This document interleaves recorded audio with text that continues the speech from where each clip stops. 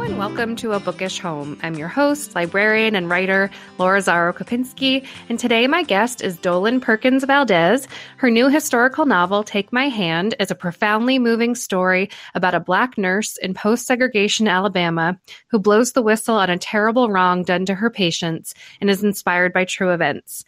Celeste Ng called the book deeply empathetic yet unflinching in its gaze, an unforgettable exploration of responsibility and redemption. A little more about Dolen. She is the New York Times bestselling author of Wench and Balm. She was a finalist for two NAACP Image Awards and the Hurston Wright Legacy Award for Fiction, and she was awarded the first Novelist Award by the Black Caucus of the American Library Association. Dolen is the current chair of the board of the Penn-Faulkner Foundation. On behalf of the foundation, she has visited nearly every public high school in the District of Columbia to talk about the importance of reading and writing. She is currently associate professor in the literature department at American University and lives in Washington, D.C. with her family. Dolen Perkins-Valdez, welcome to A Bookish Home. Thank you so much for coming on and congrats on the book. Thank you. Thank you for having me. How does it feel to have the book out in the world? It's a relief. I bet. Wait for so long, and I am just so happy that today people can walk in a bookstore and find it. So awesome. Oh, yay. And I feel like it's beginning so much buzz and rave reviews. I feel like I've been seeing it everywhere, so that must be exciting. Can you tell listeners a little bit about Take My Hand and these characters? Sure. The book is set in Montgomery, Alabama, 1973. It's about a young nurse, Sybil Townsend, who has just graduated from nursing school at Tuskegee. She's taken her first job at a family planning clinic. She wants to do good in her community and help young women find reproductive freedom. But very quickly, she discovers that the clinic is not exactly what she thought it was. I love the way you capture the time period here, the setting, the characters just are so vivid and moving. And I was curious sort of about what drew you to this time and this setting that you bring to life so well. And I was looking at one interview you had done where you talked about how you're really looking to find stories that aren't told for you to write about. And you said that really need to be told. Can you talk a little bit about kind of how you uncovered this story and what made you feel like, okay, this is it. This is what I want to take on as my next project and tell that story? Well, I'm drawn to my own curiosity, really. I learned a long time ago. I didn't know this when I wrote my first book, but I learned that the things that I'm curious about, other people are curious about. And I think that's really probably true of all of us, that we all share a sort of natural human curiosity. It's taken me a long time to learn this, but I'm a little slow in that regard. But I was so curious about these girls, the real sisters, Mary Alice and Minnie Lee Ralph, who were only 12 and 14 years old when they were sterilized without their family's consent. I was so curious about this story, and I wanted more people to know about it. So I began to think about the story from the perspective of just studying what happened with them. But I was going through the Montgomery Advertiser, the local newspaper, and I came upon this line where the supervising nurse, she was a white woman who was originally named in the lawsuit. She was named as well as the clinic in the original lawsuit. And in her defense, she said that it must have been okay to sterilize the girls because all 8 nurses who worked in the clinic were Black. And I said, what? I was sort of stunned by that line, not stunned by her defending herself in that way, but stunned that all of the nurses were Black. But I couldn't find anything about those nurses. I never found their names. I never found any material about them. In fact, I'm not even sure it's 100% true, although I suspect that it was. So I began to imagine what it must have been like to be a nurse working at that clinic and to have something like this happen right under your nose. Yeah, I could imagine reading that line and sort of feeling a bit like having that this is it moment of like just bringing those dynamics to life and everything, which you do so well. Well, that was going to kind of lead to one of my other questions as we're sort of talking about bringing this whole story to life and drawing on these real circumstances. I read something else from you where you said one of the joys of writing about African American history as a fiction is the absence of archival material. I think it can be very frustrating if you're a historian or an academic, but for a novelist, to me, those silences in the archives and the record are freeing and liberating. Can you talk a little bit about how you dug up what you could and kind of what your most helpful sources were, and then kind of how you went about kind of fictionalizing and filling in holes? And I'm always curious sort of about what that research and writing process is like. Well, I feel, I'm really a descendant of the great Toni Morrison, who found this newspaper clinic about this woman, Margaret Garner, or this newspaper clip rather, about this woman, Margaret Garner, who decided that she would rather see her children dead than be returned to slavery. And then Morrison puts that clipping aside and she comes up with Beloved. And she says in interviews later that she did not want to read anything else about Margaret Garner, that she had the seed of the story and then she wanted her imagination to take over. So I really feel inspired when I find these little slivers in the archive that are incomplete or that have holes or gaps, because it allows me to enter the story and I don't have to worry about departing from the historical narrative. I would think it would be very difficult to write about someone, I don't know, like a Winston Churchill, about whom we have a lot of information, or even about Martin Luther King Jr. I would find it very difficult to write about him. But it's easier for me to write about ordinary people in extraordinary moments for whom we have very little record. And that's really, I think, sort of the basis of my writing career. You brought to life the sort of the political landscape of the time, and without giving too much away, there's a scene with some very real life politicians and kind of the almost like the news and the headlines of the day. Was it difficult to kind of paint that fictionally, but be incorporating sort of the real people as well and like bringing them to life? I do find it very difficult to write about real people who are famous or who are well known in history. I spent a lot of time researching just the Senate offices. Like, I wanted to make sure I had the right building. The buildings have changed a little bit over the years. There's different offices that different politicians occupy on the Hill. And so I spent a lot of time short of like just calling the family and asking for photographs. So I find that very, very difficult for me. I find it much easier to imagine something or someone, to be sure. Yeah. Well, have you always been somebody who's really been drawn to historical novels? Is that, has that always been sort of where you've wanted your writing journey to take you? And then kind of along with that, are those kind of what's interested you most as a reader in your life?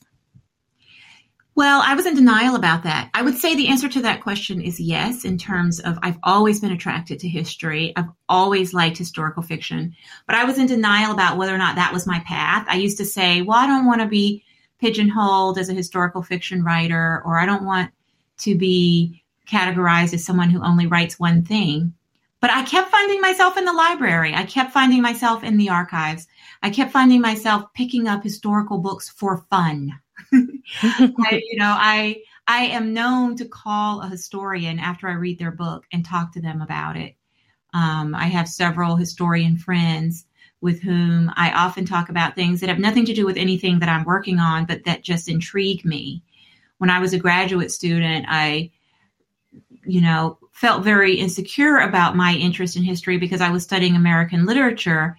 And I gave this talk one time. I kept apologizing, saying, I'm not a historian. And afterwards, one of the trained historians came up to me and said, you should stop apologizing for that. You are a historian.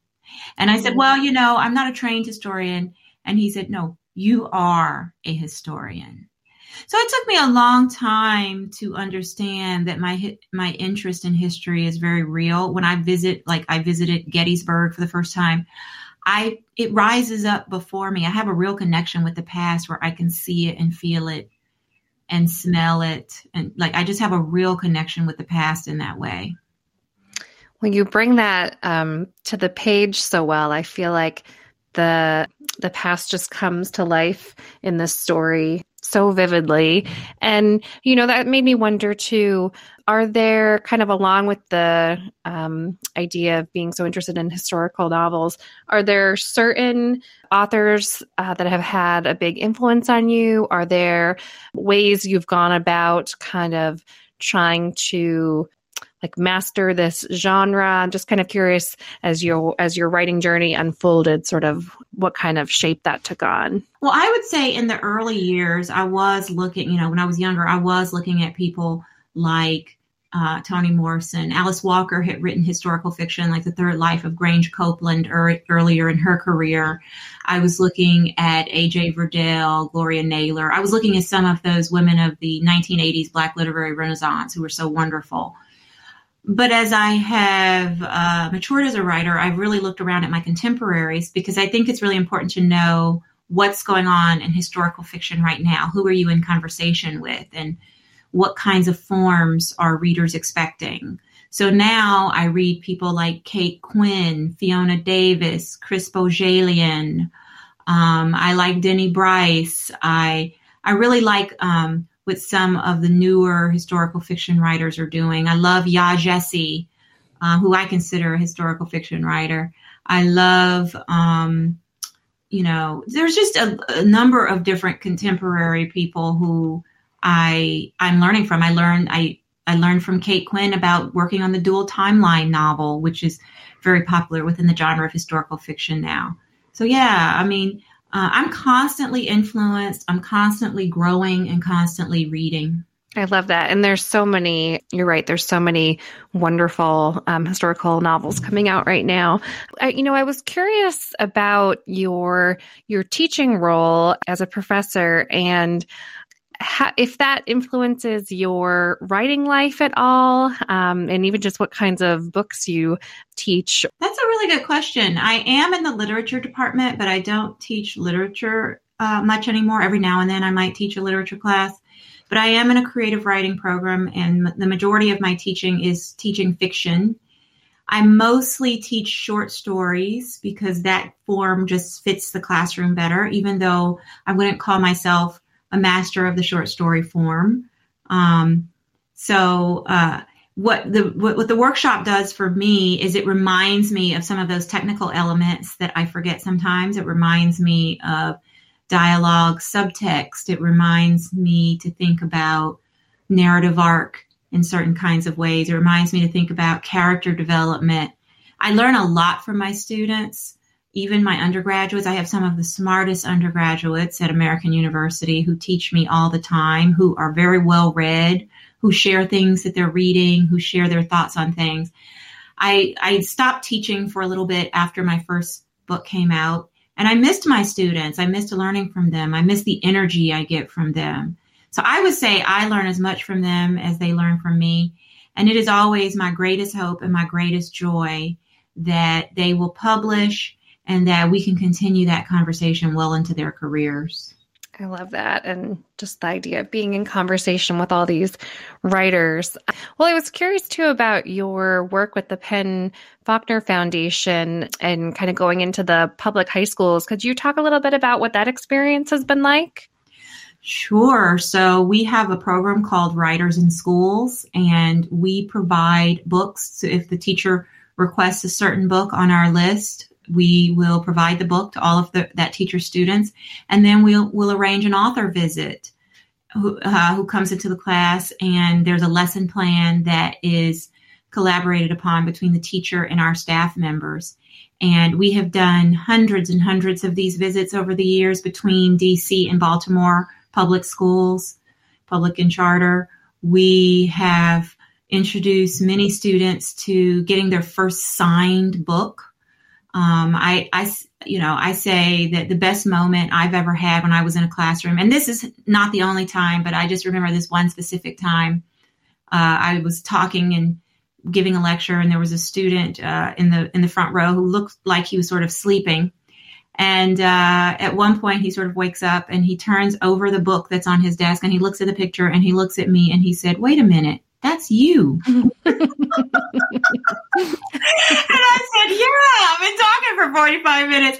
And he like woke up, he sat up, we ended up talking. He walked me to my car and carried my bag. He wanted to talk about books. He wanted to talk about, comics, which were his thing. And for some of these writers, they've never met a living writer, and it's transformative. And so I really believe in the work that Penn Faulkner is doing. And of course, we also bestow two of the most prestigious awards in the country, the Penn Faulkner Award for Fiction and the Penn Malamud Award for the short story. Oh, I love that. And I do think that's so wonderful for young people to get to meet a real author and then to see, okay, it's a real person writing these books. Maybe I could do that too. Absolutely. Yeah. Well, you have all of these different hats you're wearing, and I'm kind of always interested in people's writing routines and how they carve out that space to be creative and to also within the author hat, you're doing interviews like this and you're doing probably a book tour and promotion. So how do you kind of strike a balance wearing all those hats, and what is your writing routine like? Well, I would definitely say I'm not a model for anybody because I have no answers. I live a crazy person's life. I have two children. One is a teenager and the other one is in second grade. I have a slightly crazy rescue dog who demands attention. I live in the middle of the city, which is very difficult to sort of find quiet time. So I would just say I squeeze it in where I can. There have been time periods where I have been an early morning writer. There have been time periods where I've been a late night writer. There have been time periods where I was a middle of the day writer. I've had periods where I dictated on my phone while I was driving. I write longhand a lot so that I don't have to be at my desk. So I keep a notebook in my purse. I've had times where I tapped things out on the Notes app on my phone. I just try to get it done however I can. I'm compelled to write. I'm always writing, I feel, against, not to sound morbid or anything, but against the clock of death. I always feel like I'm going to die before I can get my story told. I've heard other writers say this, like they feel the same way. And, once I get to a certain point in the manuscript, I do email it to a couple of people just in case. And I love that. I know it's strange, but true. And so I'm always, even though I'm a slow writer, I wouldn't say I'm a fast writer. I mean, this book took 7 years, but I am always feeling that impending sense of doom. And so that's why I just squeeze it in however I can. Yeah. When you're talking about Take My Hand, taking 7 years, I'm wondering kind of how that process unfolded and if there was a point that was particularly difficult in the writing or even revision process, I guess.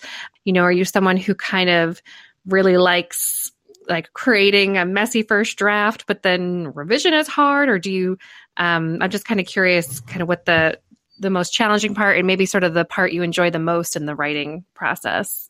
I'm definitely an outliner. I have learned that the hard way, that I'm messy. That doesn't mean that my first drafts aren't messy. My outlines are messy too, but I can't just sit down and think of something.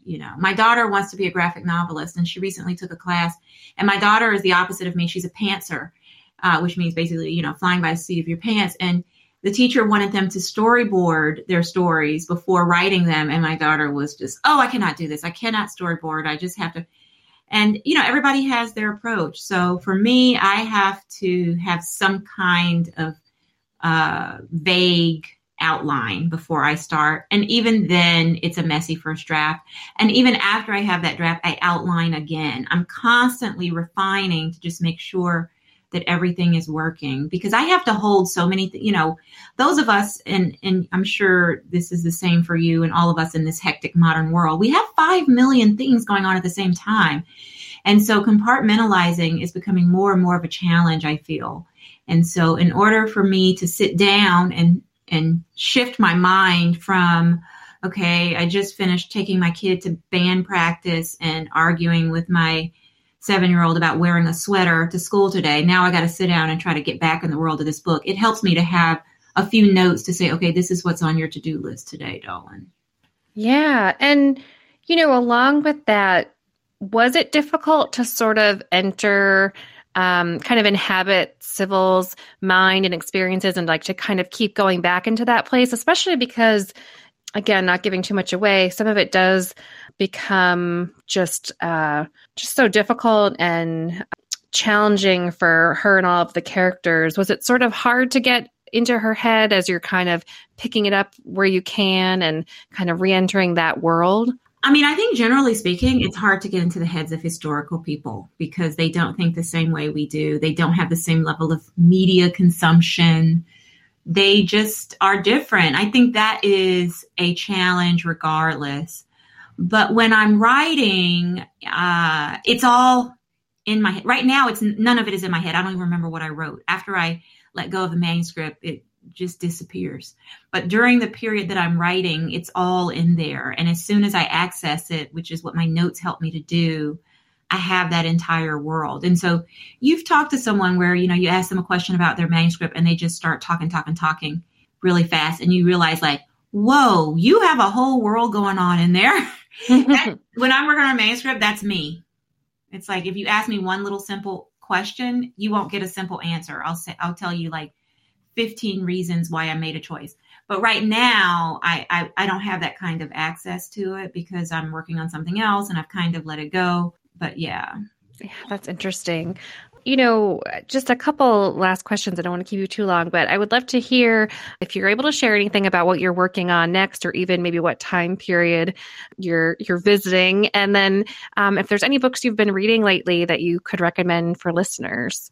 Well, my new book, I'm not quite ready to talk about just because it could change. But it is back to the late 1800s, early 1900s. Because at heart, I love history, and that's just where I find myself quite often. So I'll just say that. And in terms of what I just picked up The Lioness by Chris Bojalian, and it is a page turner. Chris Bojalian is one of my favorite writers. Years ago, when I used to volunteer at my local independent bookstore to sell books for the day, I could sell Chris Bojalian all day long because his research is meticulous. His characters are well developed. I don't know how the man does it. And you learn so much. Yeah. And he publishes so quickly, and just a brilliant, brilliant writer and really a good person. So I'm going to recommend that people order The Lioness by Chris Bojalian. You will not regret it. It's a page turner. Oh, nice. Yes, I keep seeing that one. I've got to add that to my list. I'm just really glad I got to read the book. I hope people order their copy of Take My Hand. I hope that librarians add it to their bookshelves, and I will really look forward to reading what comes next as well. And I can link to your website so people can follow you online and maybe see if any virtual events or anything like that is coming up. But Dolen, just thank you so much for coming on A Bookish Home, and congratulations on the book. I think this story is really going to stay with readers for a long time. Thank you so much. I appreciate it.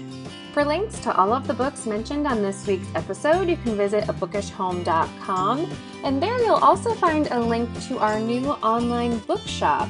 A Bookish Home has teamed up with the new organization bookshop.org, which supports independent bookstores. And if you'd like, you can browse books by authors who have been guests on A Bookish Home. I'm also sharing there all of the books mentioned on the podcast, books I've been reading lately, and other recommendations. It's a really wonderful site to browse and look through books, and if you make a purchase, it supports A Bookish Home and independent bookstores, so it's a win-win. So if you want to check that out directly, it's bookshop.org/shop/abookishhome, and you'll also find that at abookishhome.com. If you are enjoying the show, I hope you take a minute to subscribe and also rate and review in iTunes or wherever you get your podcasts. And if you enjoyed this episode, I would encourage you to share it on social media to help other people find the show and this episode. Thanks for listening, everyone, and happy reading.